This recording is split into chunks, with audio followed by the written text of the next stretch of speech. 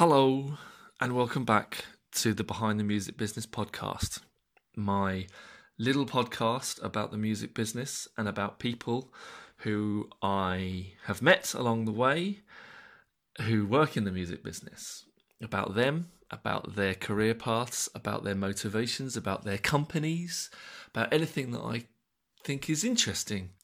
This week's pod is with Lyndon Campbell of Domino Records and Publishing. She is the head of synchronization there. I've known Lyndon for a while, since my time as a music supervisor and my time as the sync manager at Peer Music a few years back. And it was a lovely chat with Lyndon. I went to the Domino offices in South London and we had a conversation about the state of things in the music business, specifically in sync and in independent labels and publishers as well. She had some amazing things to say about Domino in particular, about how she sees things going for independent labels and publishers at the moment, how things have changed, and also her insights into the wonderful world of synchronization that she's been a influential voice in for a number of years now. So I'll shut up because you don't really want to hear from me, you want to hear from Lyndon. So here is my conversation with Lyndon Campbell of Domino Records and Publishing.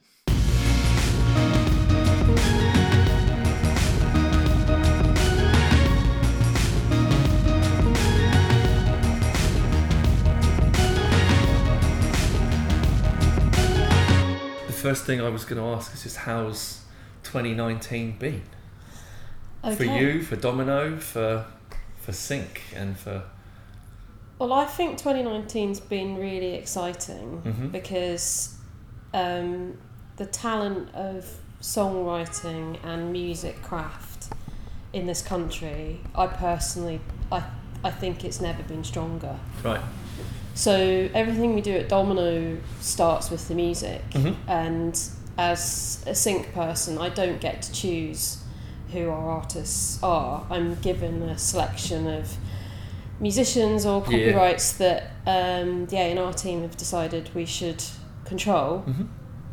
And I've felt over the last 2 or 3 years particularly there's been a closeness between the sync teams and the A&R teams. It was something I was hoping that it's not a deliberate thing. We don't sign people specifically for sync here, so that's not like we quite often get asked that question. It's completely the other way around. So people are signed on the merits of their music. Right. If they have a strong talent that kind of sets a little light off in the A&R team, then that's when they're likely to get signed to our roster. Yeah. But there has been a kind of nice conversation, shall we say, between the A&R and the sync team. So we're getting to know about things earlier on in the signing process. And that's been great because I can just start to plan ahead what I might be able to achieve for somebody, whereas traditionally you're given an artist and you haven't had any time to think about what you could actually genuinely achieve for them. And so you're always at a cross purpose because their expectation is usually much higher than the reality of what you could achieve for them. Right. Whereas over the last year I've been able to have pre-signing conversations with some of the artists, rightly or wrongly, may I say. And I have to say it's just made this year feel, for me, more satisfying, more involved and more exciting. Have you got a lot of artists that are initiating those conversations about sync, about brand partnerships much earlier on? Definitely. I mean, I think there's an awareness. With the Domino roster, there's still a strong interest in creativity, innovation, progress.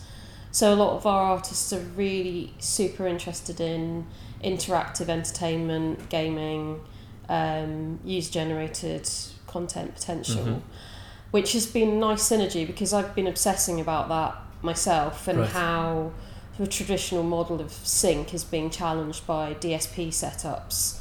So I'm totally convinced that in 10 years' time, sync teams will literally be more about promotion and a lot of the licenses will be set up through organisations like Fuga, so there'll be like tick boxes that you check, and then those permissions will sort of be automatically generated. Okay. And making it quicker, easier, more efficient.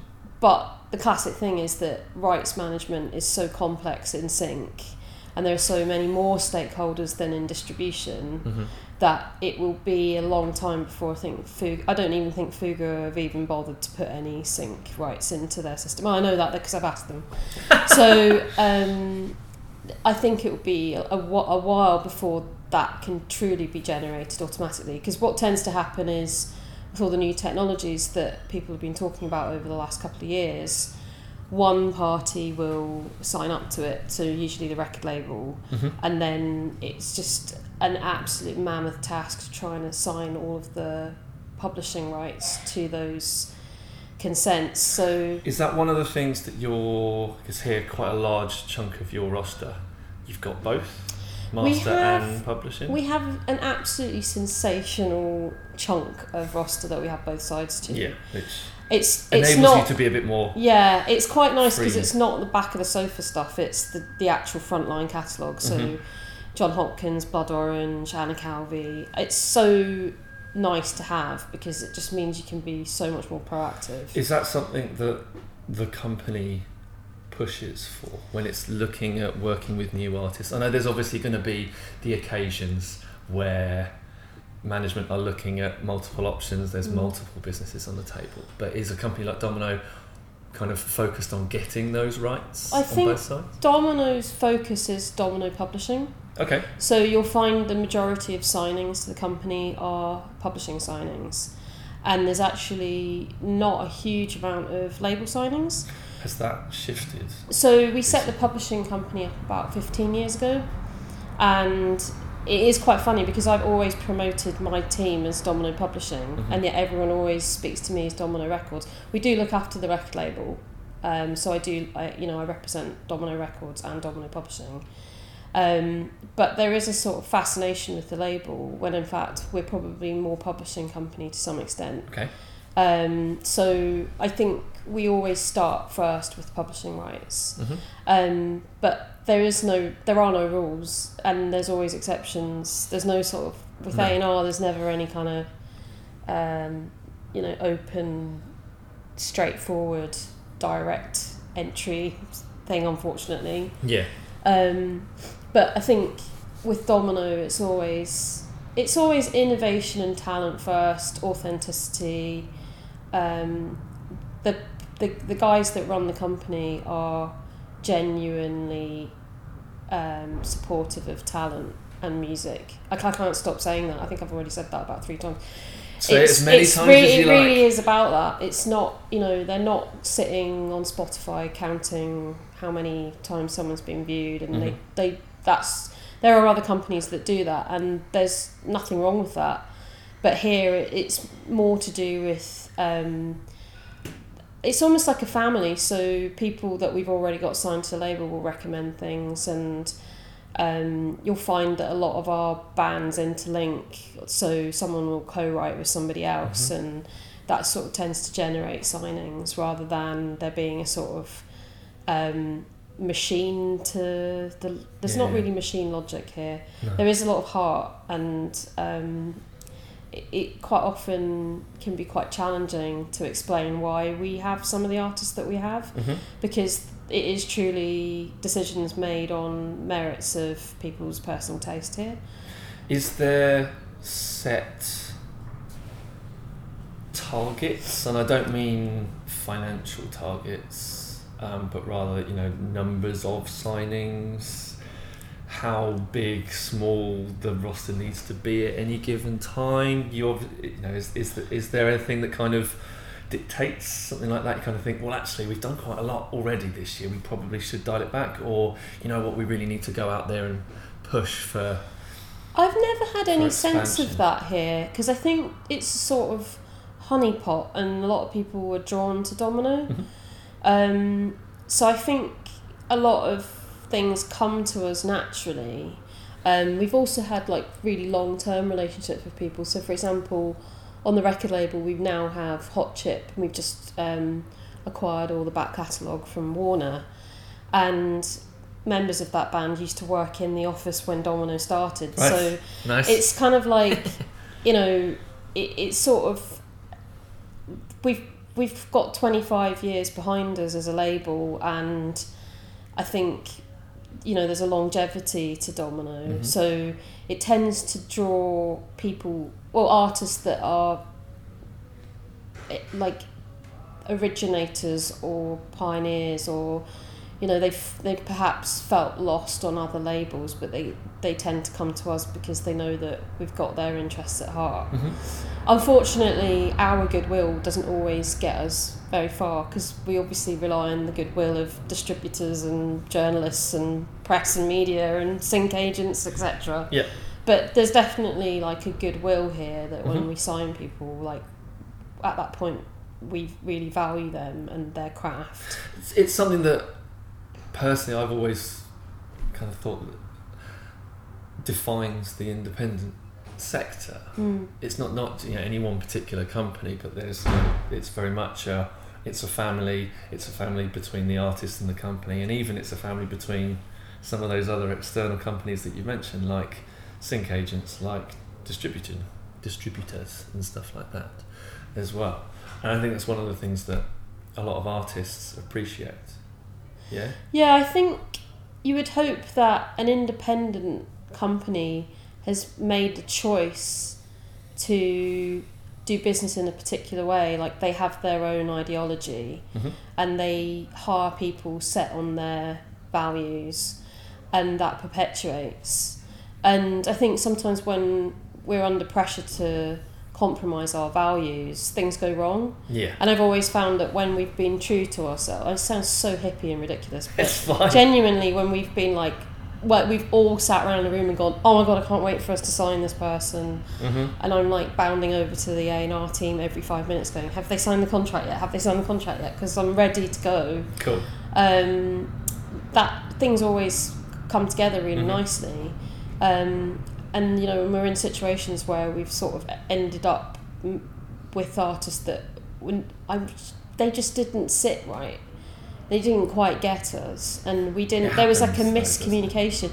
Yeah, because I think sometimes those conversations start with managers, Mm-hmm. and management might change, and when there's a sort of distance from the artist, and they're not getting to speak to us and see what we're up to. Mm-hmm. And I think, to be honest, I think that's a music industry wide problem where, for a long time, artists have been distanced from the teams that are working on They're getting them, much and they much closer feel now, aren't they? they feel like no one's doing anything, or they feel really disconnected. Uh-huh.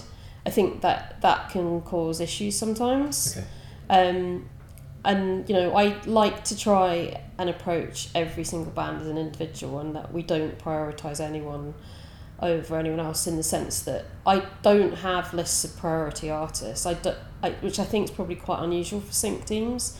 So you tend not to have me hounding anyone or like kind of flogging. Right. I genuinely try to go out my way to make all of our pitches relevant to what the client's asking for. Mm-hmm.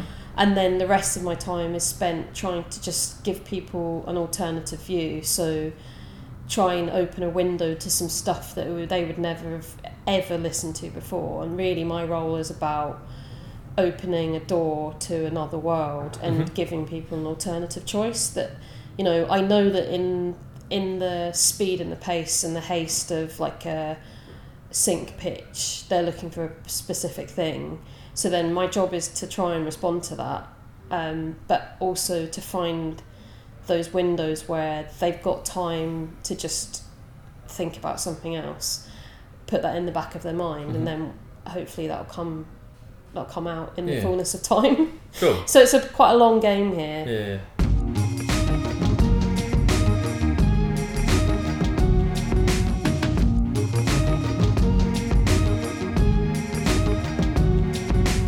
You mentioned that signings aren't done specifically because of sync, and you've just mentioned that kind of the way that you pitch, promote, the artist that you're working with isn't necessarily kind of based around core strategy for, you know, frontline artists who have got something coming out and things like that. What role do you play in the creative process? In terms of A&R or in terms of kind of both, because I mean, from my perspective, obviously the A&R teams, marketing teams, sync brand partnership teams should always be communicating with one another. There's a lot of overlap. Everybody should be knowing what they're doing and what everybody's doing at any given time. But you know, even though you're not signing people for sync, are you involved in the conversations when A&R people are talking about who they're looking into, and are you listening to that stuff, and are you throwing in your opinions from your side of things? Well, I think the setup here is probably quite different to other places. Mm-hmm. So I don't have A&R. We do have an A&R catch-up, but it's more of a sort of family gathering, and we all watch the music videos that have just come out from our roster. Yeah. Really, it's about just a constant dialogue. So we are in an open plan office.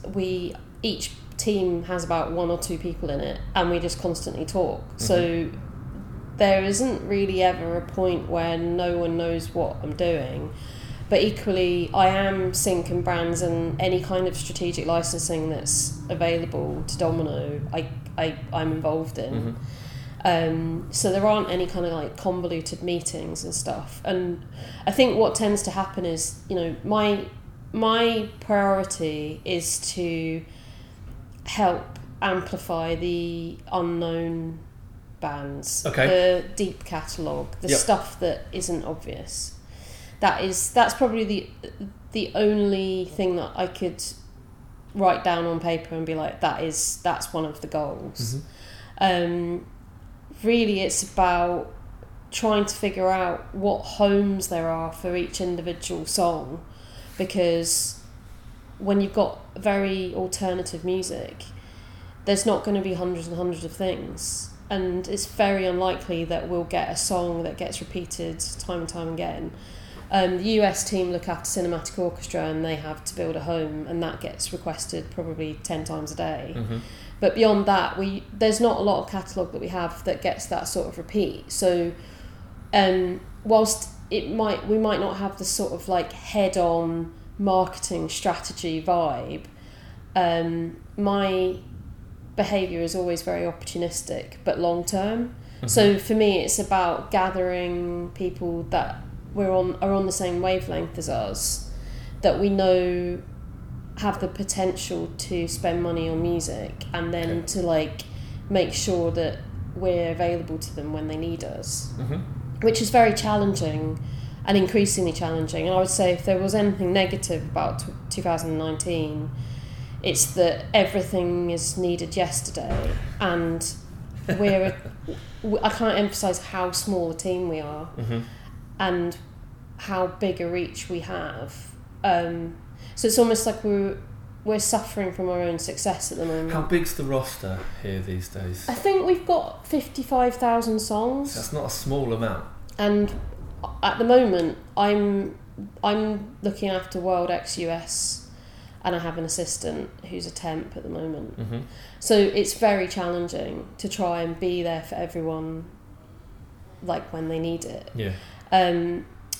And I think naturally, as a sync person, you have certain ways of prioritising the things that are coming to you, but it's really important to keep the artist at the heart of everything. So quite often I'm working on things that the artists want us to do.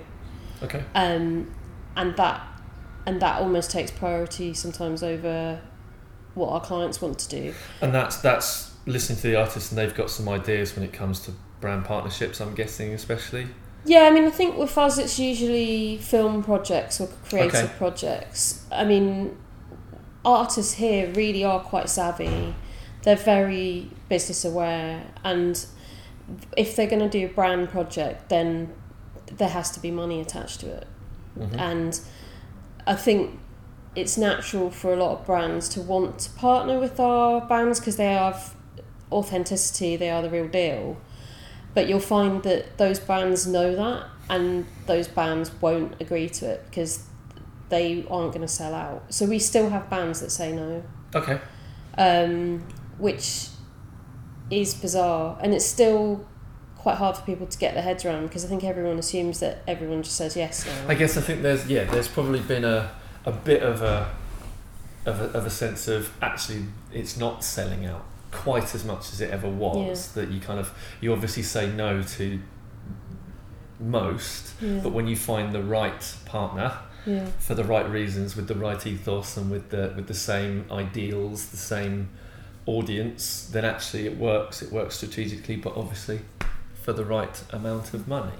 And so you get a lot of groups who have historically gone no, have suddenly it's much more obvious and aware that they're open to it, but it still doesn't mean that everybody says yes to everything. No, and I don't think they should. No. And I think there's a fear amongst young songwriters and artists particularly that if they say no to something, no one will ever speak to them ever again. And actually quite often you find a little bit of tough love can go a long way. And if you're polite and responsive, you can still keep inviting that individual to a show, or send them some vinyl when it comes out, and just keep that relationship sweet. But just say that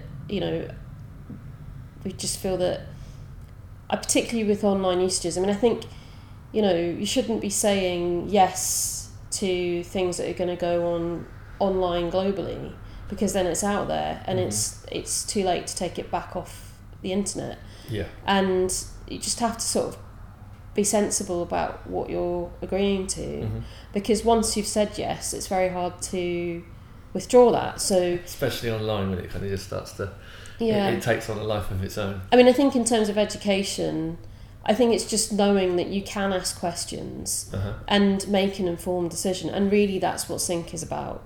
Sync is really a licensing process, and a licensing process is about making sure that you have key sets of information which are pretty standard, which every filmmaker, TV person, advertising agency, they all sort of make you feel like you're the only person who's ever asked those questions, and that you're slowing the process down when actually they could put a wee bit of preparation in, because the questions are always the same. And if you know who the director is, if you like that director, if it's good enough for them, well, why not do it? Yeah. If you've never heard of the director, you've never heard of the cast, and you're being told that it's a promotional use, it's probably not going to promote much, because the film is using you to promote its film.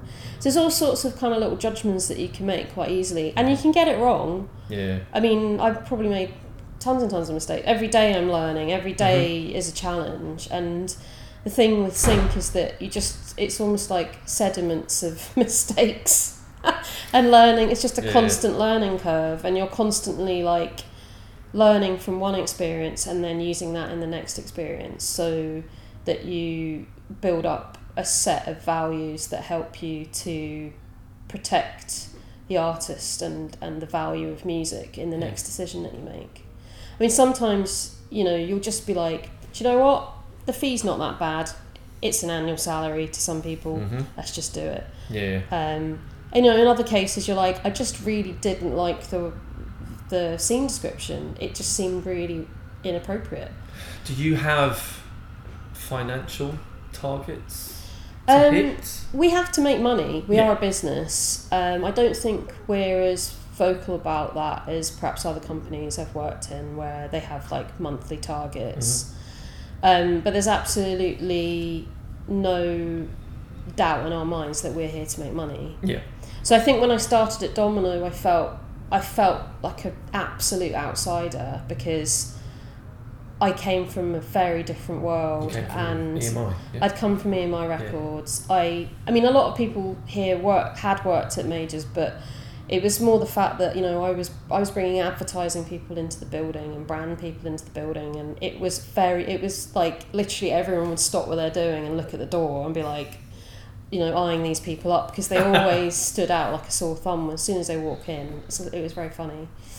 And now that feels like it's a bit more settled, but it's still music first, and the priority here, particularly with the label repertoire, is that the press and the sort of promotional aspects of the business are still priority, and then we just get on with sync quietly in the background. That's not to say that it's not a priority or that we don't have our own targets that I sort of give myself.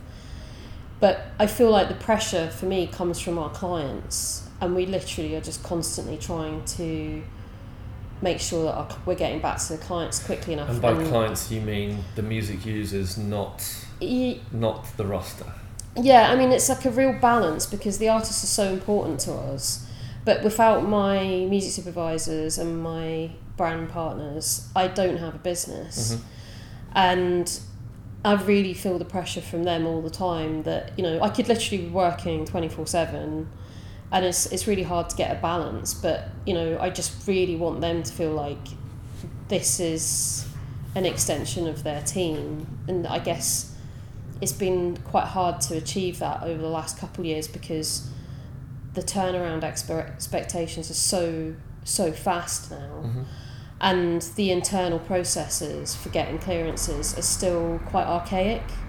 So we're still waiting for bands to come off tour, or we're trying to get hold of a manager, or a band's just changed management and we can't find the new manager, or the band isn't used to being contacted because they've just lost a manager, or we don't know what the rights are, or when we originally set up the company there wasn't a contract, and so we don't actually have any legal documents that we can offer a warranty to, and all this sort of thing. So there's quite, it's sort of like there's a lot of kind of fast pedaling going on, which most of our clients and customers don't have a clue what we're dealing with, and little micro ego wars where someone's just decided that they don't want a particular song to be used in anything, and they sort of they've just shut down on us. And there's all sorts of like frustrations that go on with sync. It's an incredibly challenging job, and you've got to have marketing chops, you've got to have music knowledge, you've got to provide a sense of authenticity that I believe you have to know your catalogue. I think it's very uncool if a client rings up and asks for a song and you don't know what it is. I just think that's the worst thing. As a client, that would really wind me up. But that's hard when you've got 55,000 songs, and that's a fairly, it's a significant, but it's a fairly modest catalogue in the grand scheme of it can be quite challenging, because I think the music industry is the worst at communicating its own rights internally. And there's this huge demand for, why can't all the rights be on a system? We can all just go in and have a look at it. And half the time, an album could have been out for a year and we're still waiting on the publishing splits, or suddenly it changes and the publishing has changed and somebody's suddenly been signed to a different publisher. I don't really have any animosity about that, because, that's the business. And I think it's totally fine that artists move around and they change rights holder. But the communication of that can be really cumbersome, and it's super challenging. You've got to have excellent communication skills, and you can't have a bad day ever, which is impossible, because we have bad days all the time.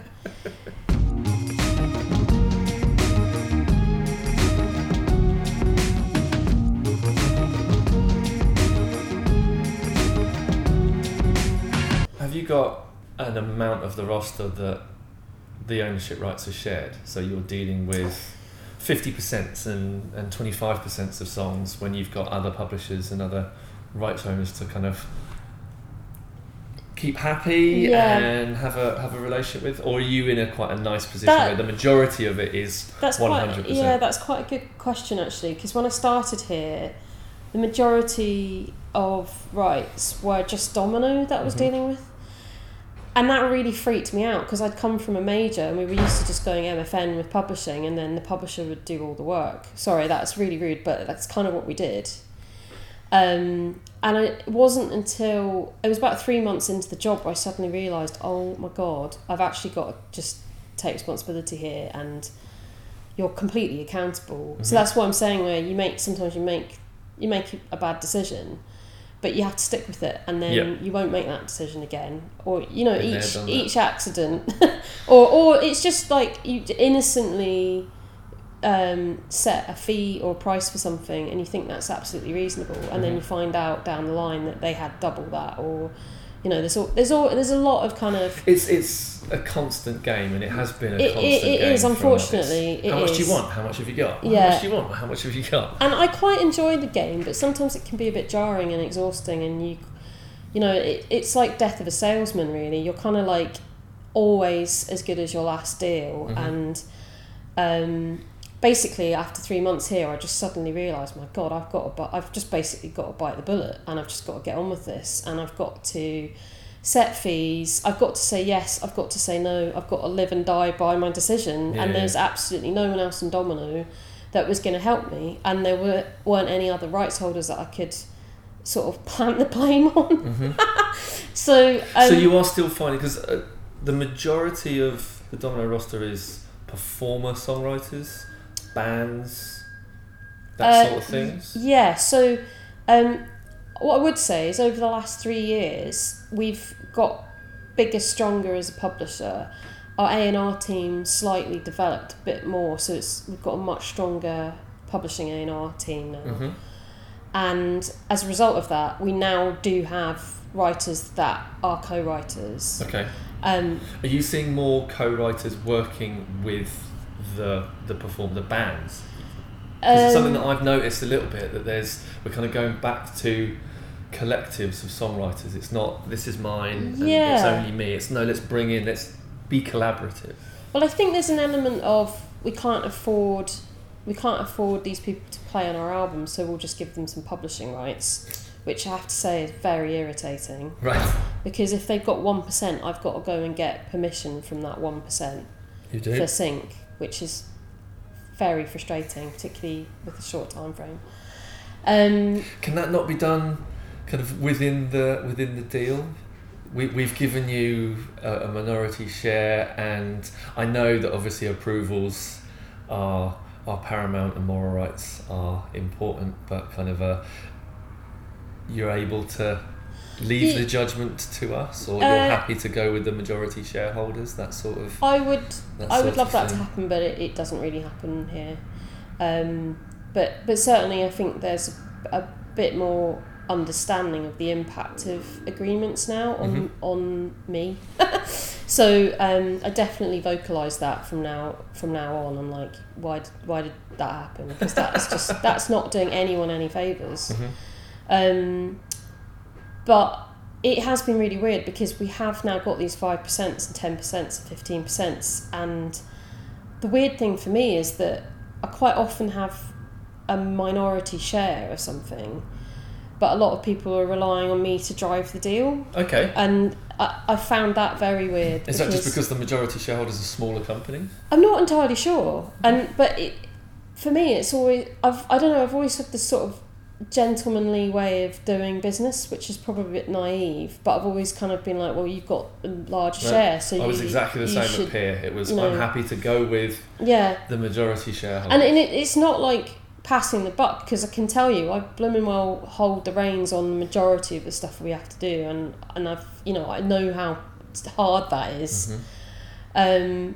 But I think there's kind of, out of respect to the majority rights holders, like they should make the decision first. They should drive the deal, and once they're happy, then I'll chip in. But it sort of hasn't been like that, and I've had all sorts of weird experiences over the last couple of years. It has changed. I think that's just the development of, when I started, because when I started here, the publishing company was only a year or two old. Now we're like much older, so... Well, it's really fascinating that you've developed this publishing company over the last 11, 12 years, and now the business as a whole is kind of more geared up, focused towards the publishing side of it, and the record label is kind of the bonus. Well, I think the record label's like the diamond, we're all very proud of it, and it's done so well. To have come out of sort of early 90s and sort of survive all the kind of nonsense over the last 15 years, and sort of all the different shifts and formats, and to sort of survive, I'm so proud of the label. I'm really proud of it. And the publishing company, for me, it's been a massive challenge because I learned my trade in a record label. Mm-hmm. And to be referred to as a publisher, I still find it really odd because I don't see myself as that. And I've always brought kind of label vibe to publishing. I've always been really challenging. So when I started here, it was very much an administrative process and, the label will do everything. And I was like, we can't be waiting for a label to do anything. Half of these people don't have a label. Yeah. And, I probably got way more involved than I possibly should have. But I don't think it's been a bad thing. Mm-hmm. And I think the artists have enjoyed that aspect to it. And, I will go and try and get brand partnerships and I will go and just see whatever I can, whatever I can muscle my way into. Or, mm-hmm. If I meet someone who might help a band with a video, or if I meet someone who might help a band with, touring or booking, if they're on the publishing roster, I'll still link them up. And the publishing roster is so exciting here. I mean, it's sometimes it's sort of like it's a real privilege to be able to dance about lots of different labels, whereas when you're in one label, I mean, when I was at EMI Records, to be honest, that was ridiculous because it was almost like a commune of lots of independent labels. It was insane. Mm-hmm. It was the most beautiful place, and then that just got destroyed. I don't think anyone will really ever appreciate how special that place was. And at Domino, having the pleasure of playing with the publishing roster and the label roster, it's quite nice because you can kind of disappear off into catalogues and different musical spaces, and it just gives your clients different aspects. But it's incredibly challenging because there's no one mode of music, so it's very difficult for people to like pigeonhole us. Right. Or go, we'll go to Domino because they've got loads of indie rock music. I was going to say, what would you say? But actually, the genre of Domino is. The genre of Domino are its pioneers. It's a space for people that maybe don't have mainstream appeal, but they probably inspired a lot of other bands. So I think we've signed bands in the last 10 to 15 years that have probably gone on, they're still a little bit unnoticed, mm-hmm. but I wouldn't be surprised if in 10 years' time very famous bands reference them. I mean, I guess the label started with bands like Pavement, and if you mention Pavement to certain people, they'll just melt in front of your eyes and they're like, oh my god, the most amazing band ever. Mm-hmm. But the average person probably wouldn't have a clue what that is, and that's what Domino is about. Mm-hmm. So we've got on the publishing side people like Arthur Russell as a writer, Robert Wyatt, Shirley Collins. These are people that are musicians and that have inspired a lot of phenomenal writers, and I think that's what we're about. Mm-hmm. But obviously that's probably not as catchy and obvious to an advertising agency that's got 2 minutes to put a song on a washing powder advert. Yes, the cool end of this thing. I was going to ask, where are the opportunities? Where are you finding the majority of your licenses, your deals coming from at the moment? So I work World X US. Mm-hmm. So in the USA, I could be completely mistaken, but I see licensing as being quite linear. So the biggest opportunities are US TV because they have multiple episodes in one show. The music supervisors that work on them are quite long term. Mm-hmm. And if you're a massive fan of a particular American show, you can usually hunt down the music supervisor, and they're usually... IMDb is a wonderful thing. And they are really, IMDb, LinkedIn, they're really keen for particular types of music, and you can read them if you watch the show, you can usually read the sorts of music that is, being used. Mm-hmm. And I think there is a hunger from those supervisors because they've got 36 episodes to fill, whereas in the UK they've only got 6. Yes. So I don't look after the US, so why am I not looking after the US? Because I love the kind of Moroccan souk challenge of the mess that is the rest of the world. And I've really enjoyed sort of exploring markets beyond the UK because they've got a real appetite for independent music. I think more so than the UK. Okay. Because the UK, particularly London, is absolutely saturated with music, and every single music company is here. Yeah. When you go to different locations in Europe or Korea or beyond, they get so excited that you're there, and they're so keen to engage. It's quite a thrill. So internationally there are huge opportunities, and Brexit doesn't worry me because music has no borders, and they will need, if they need the music, they have to go to source. So whilst it's going to be a pain for touring bands, I don't think it's going to make a huge amount of difference to music licensing. So you're getting a lot of traction in Middle East, Latin America. We get requests from the most extraordinary places, and it's an absolute buzz when you get like a request from somewhere really random, and it just opens up the world a bit more, and it's just so much more interesting. In terms of short-term gains, Netflix and Amazon has absolutely been a game changer. That was something that we could see coming, and is that something that is dealt with via the US? So most production companies in Europe will now have to pay to license music to Netflix. So previously they would have blanket agreements with the collection societies, and now they have to get deals in place for them to push it to Netflix, etc. And that's been really exciting because it starts to be a revenue generator that wasn't there before. Unfortunately, the nature of these things is that I think emerging, I don't really like the word emerging, but lesser known bands or bands that maybe haven't got the statistics to prove that they exist, even though they probably have a huge following. I just worry that people feel like they have to be on something for promotional purposes, and that they don't realise they can ask for money. But that's like everything, I suppose. But it's really opened up an opportunity for independent music. I think it's made an absolute massive difference to us.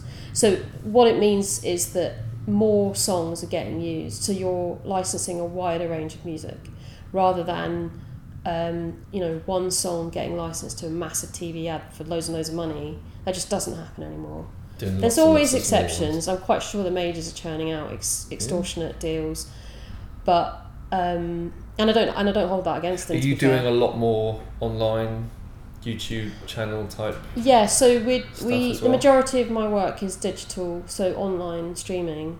So I was talking to another rights holder, and we were joking that in 10 years' time we'll all be arguing over on hold music licenses, because the sort of media platforms that we can license to are shrinking. So it just means that the turnaround is quicker, and it also means you're dealing with people who aren't music supervisors, so you're having to work harder because you've got to educate each individual, every single deal, on the process, which can be really satisfying, but I don't think they particularly enjoy that. And so you've kind of got to really manage your own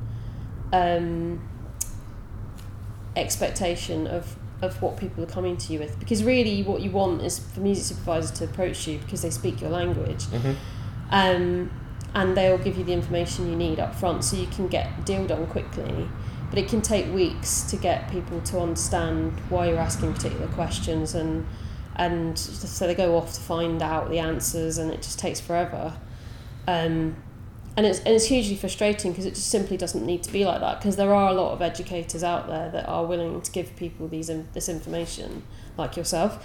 We do a lot of education as well, and to be honest, it's pretty draining having to do that every day.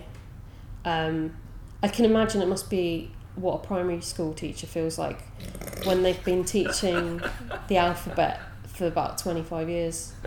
It kind of feels like that. Like, why do I have to explain that there's a publishing company and a recording label?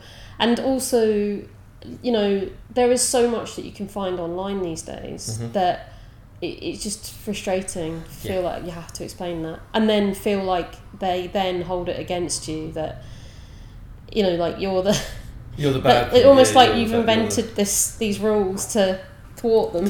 Just despite them.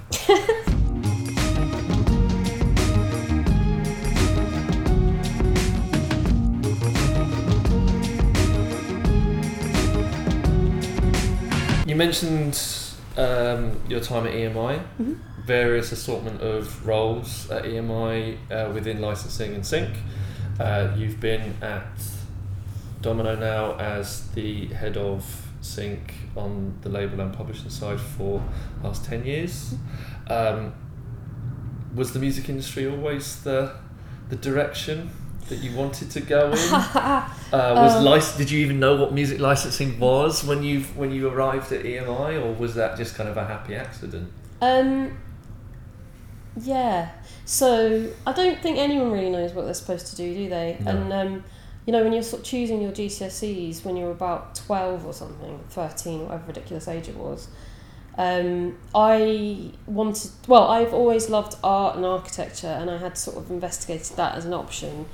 I don't want to entirely blame my parents, but I think there was a strong Calvinist ethic within my family, and it's kind of like, you know, music and art were really important to my upbringing, but they were intended to be opportunities for rest and relaxation.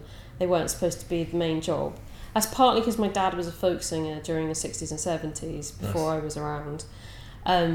So anyway, I think they wanted me to go off and have a good living, and so music and art, that's not going to get you a good living. So I actually did everything to become a lawyer. I studied, I did loads and loads of work experience. I was actually really interested in waste regulation. Like, of course, yeah, why not? So I did a dissertation on household refuse regulation. Oh my god, I was so ahead of my time, I have to say. That's so relevant now. So that I was obsessed with the environment, and I thought, maybe environmental regulations. I was really super interested in mobile technology, so I did a lot of work experience at BT. When I was at uni, I studied law at Coventry University.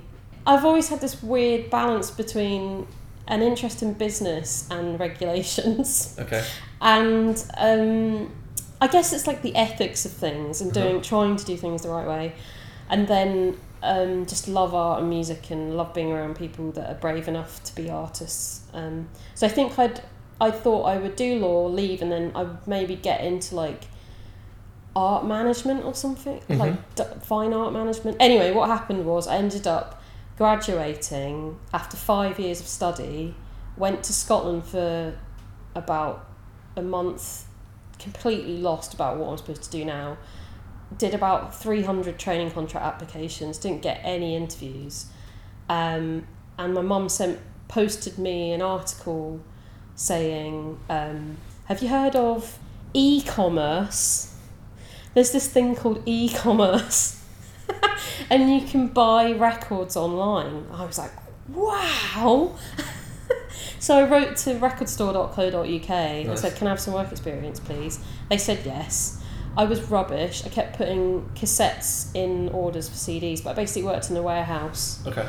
And whilst I was there, I met a guy who had studied law and didn't become a lawyer. And honestly, the ground shook when I met him, because I was like, why would you do all that and not become a solicitor? That's mental.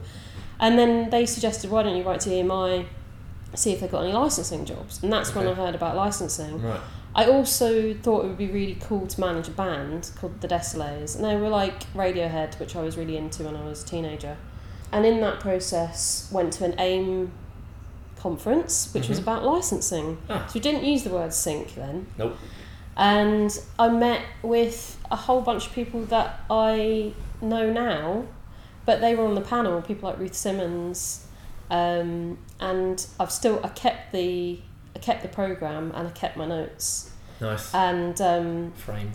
It sounds like the rest was easy. It wasn't. No. And there's been a lot of tears, and my mum will vouch for that, because I pretty much speak to her nearly every day.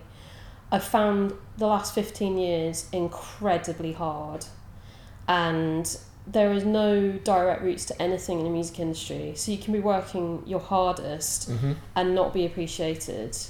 And I guess what I'm trying to say is I just don't want that to happen to anyone else. But when you look back on it, it looks really straightforward, and it looks like I bounced from one thing to the next, but it was really hard.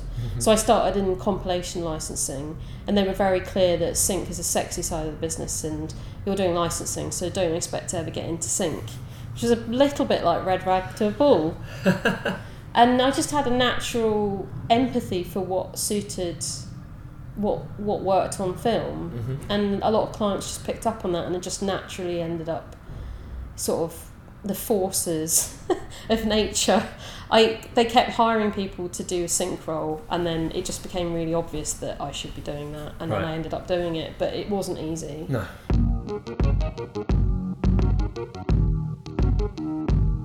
Do you think the gender splits and things like that are something that affect this area of the music business?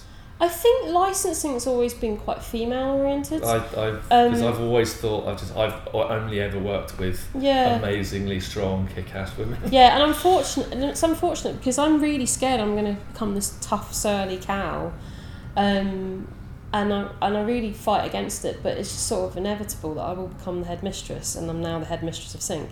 But you have to say no sometimes, and you have to be firm but fair. But hopefully, people realise I'm being fair. I don't know.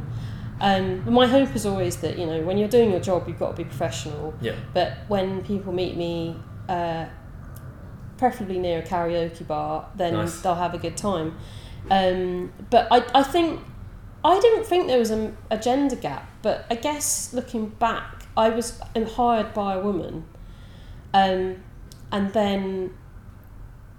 But I have noticed there is quite a male domination in the creative side of the business. Right. And I definitely know I was the only woman pitching, or one of the only women. I can't think of anyone else at the moment that was pitching music in the mid-2000s, 2005, 2006, 2007. I don't remember there being a lot of women doing pitching.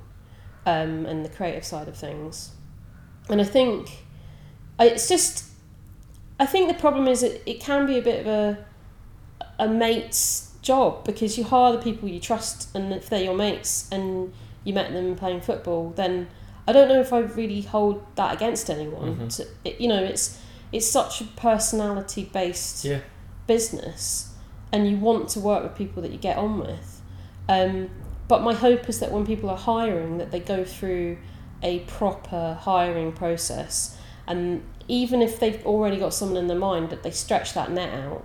And I'm not entirely convinced that happens with sync. And I think that needs to be looked at. I think there's an issue there. Okay. And I think there needs to be a sort of sync specific apprenticeship scheme offered to ethnic minorities, because I think we've got a bigger issue with race than we have with gender.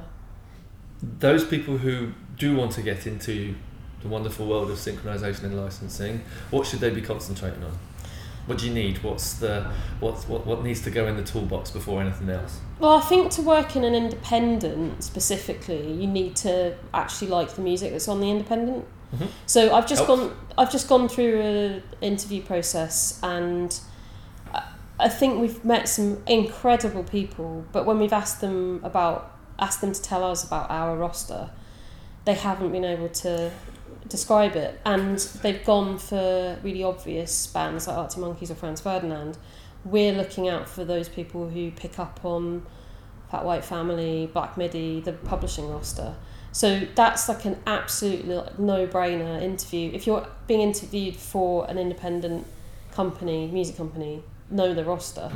And all you have to do is go online and have a look at the website. Also, we're sitting in a room with loads of posters. It's covered in posters. I mean, if you're quick-brained enough, you can at least rattle those off. Yes. And try and convince me. But, really, you just need to be into your music. And that is how I've survived because I am at the heart a 14-year-old who goes giddy about music. So if you've got like if you think it's like going to be cool and it's going to be like hanging out with film stars, I don't even know what I'm saying, but like, you know, you've really got to like your music in an independent. You've got to be going to the gigs, you've got to be living, breathing it. And people pick up on that and they know you're the real deal. And that's what we're looking for. We're looking for people who can convincingly convey our message. I'm not entirely sure what to suggest in terms of getting into sync, but it is hard, and you know, we've just had 180 applicants. Like, for instance, in those applicants, were you looking for people who already had a solid grounding of rights management? No. For example, that wasn't something that you were expecting. It was kind of a happy bonus if they did. But actually, you were looking for enthusiasm. You're looking for work ethic. You're looking for attitude, and you're looking for the love of. It's music and attitude, and that they've got the self-control to work in an office. So some people might think, why did you hire them? They haven't got any sync experience, but I can teach that. I can teach you how to license music. You just need to demonstrate to me that you've got that sort of brain that can understand process. And then really what we're looking for is that, are you a Domino person? So do you fit in with the roster? Do you fit in with the other people in the office, in the sense that you're already going to the gigs that they go to? You're already, you know, quite capable of like going off and finding the bands that you love. I mean, I always say you don't have to love Domino music, but you know, it helps because you're going to have to work with it. With that in mind, at time of recording, so halfway through July 2019, what are the bands that you've got to play with for the next half of the year that you're really, really excited about? Easy. So Georgia, she's got a single out at the moment, About Work the Dance Floor, remixed by Black Madonna. She is female, a drummer. She performed at the Park Stage, Glastonbury, writes all her own music, and is just an absolute phenomenal artist. Very excited about her. I'm also excited about Black Midi, who we publish. They're on Rough Trade. Complete avant-garde, out there guitar music. They're super young. I'm so excited that they're on the roster. They're very challenging, but I love that. I love that about them. We've just signed Lava LaRue on the publishing side, and she is, she's just setting up her own collective, and she really is like the DIY ethic. And she was sort of part of a Converse Sparks project before she signed to us. So there's just tons and tons of stuff, but I have to say I'm really excited that we've signed the publishing to the Specials. Okay. Because they are another reason why I went to Coventry University. Just the new stuff. Just the new stuff. But we got to go and see them in Coventry last week, and it felt for me like a whole round circle moment of like the circle of life. Very proud of them, and I think we need positive male role models at the moment. So it's great to have people like them. There's absolutely tons of other stuff, so I'll stop there. Cool. Last question. You mentioned karaoke. What's your karaoke song? Always Proud Mary, Tina Turner. Nice. What a wonderful way to finish. Thank you very much for having me. My pleasure.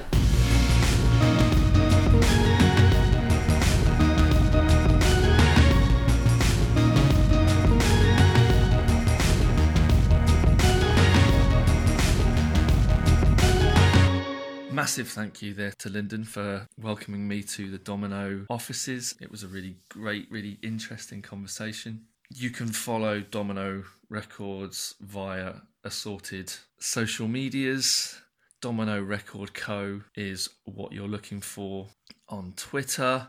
dominomusic.com is their website.